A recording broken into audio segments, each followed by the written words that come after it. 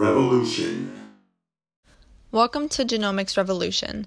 This is Danielle Vincent from the 2019 Hiram College Genetics course, and I will be your host for this episode on the genome of Vibrio cholerae L-Tor N16961.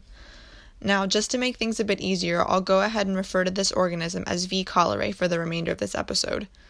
V. cholerae is a gram-negative gamma proteobacterium that you may already recognize as it's the bacterium that causes the disease cholera. In 1854, during the third pandemic of cholera, an anesthesiologist named John Snow theorized that this, at the time unknown disease was spreading through contaminated water. Snow mapped out 13 local public wells in London and took water samples, and he claimed to see white, flocculent particles in some of these samples. Around the same time, this organism was seen in Florence by the anatomist Filippo Pacini as he was performing autopsies on individuals that had died during this pandemic. He saw what he referred to as vibrions, or little elements, found in the intestinal mucosa and feces, and he believed that this was the cause of the disease. V. cholerae was not definitively found to be the cause of cholera until, in 1884, German scientist Robert Nock successfully isolated the bacterium in pure culture. Robert Nock also noted that this organism was a little bent, like a comma. Cholera has been known to be an epidemic in southern Asia for over 1,000 years and has also been the cause of 7 pandemics, the first starting in 1817. Cholera is known to be an infection of the small intestines. People who have contracted the disease will experience severe watery diarrhea and vomiting and can die from dehydration, even just after a few hours. Without treatment, this disease is very contagious and lethal. Cholera probably isn't a disease many of us have to worry about day to day. However, individuals in developing countries with unsafe drinking water, poor sanitation, and limited health care can easily fall victim to the disease. Over the years, many strains of V. cholerae with varying gene content have been found to cause cholera in various countries, and the study of this organism is very important as it allows for advances in creating more efficient treatments. The originally sequenced L-Toro N16961 strain of V. cholerae was found to have a genome size of 4,033,460 base pairs. It contains 2 circular chromosomes that encode for a total of 3,885 proteins. 2,770 of these proteins are found in chromosome 1, while 1,115 proteins are located in chromosome 2.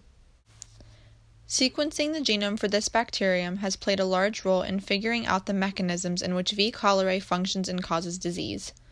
Cholerae toxin, or CT, and the toxin co-regulated pilus, or TCP, are the 2 main virulence factors.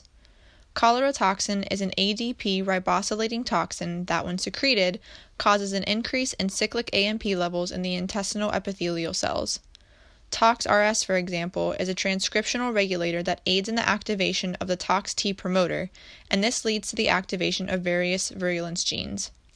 Many studies will now use this type of knowledge to find differences between the strains of V. cholerae, as certain conditions, like temperature and pH, can cause decreases in virulence factors.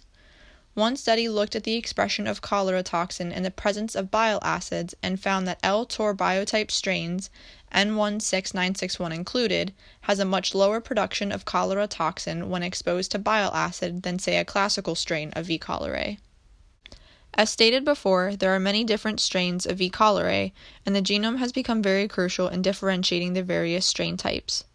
The cholera toxin we just discussed is encoded by 2 genes, CTX-A and CTX-B, which are located on the CTX5 prophage. Now, epidemic or pandemic V. cholerae can be broken down into 2 serogroups, O1 and O139. The O1 serogroup contains 2 biotypes, classical and L-Tor, like the strain we've been discussing. It was found that both of these biotypes have conserved the sequence for the CTX-A gene, while the sequence for the CTX-B gene is slightly different between the 2. There is a 2 base change seen at base positions 115 and 203. In the classical strains, cytosines are seen at these positions, while L-Tor biotypes express thymines. These types of differences have been reliable markers in identifying V. cholerae biotypes and has helped convey the spread of strains in certain geographic locations. Severely ill cholera patients will often be treated with antibiotics, but unfortunately some strains of V. cholerae have become antibiotic resistant. It seems as though strain resistance patterns evolve over time, and from 2007 to 2010, strains from the Democratic Republic of the Congo were seen to be resistant to tetracyclines and ampicillin. Later on, from 2011 to 2012, many of these strains had become resistant to most antibiotics with the exception of cyclines and fluoroquinolones. Much of this data has come from various genomic analyses and whole genome sequencing. It's quite apparent that this type of research is vital in understanding and controlling the effects of E. cholerae. Thanks for listening.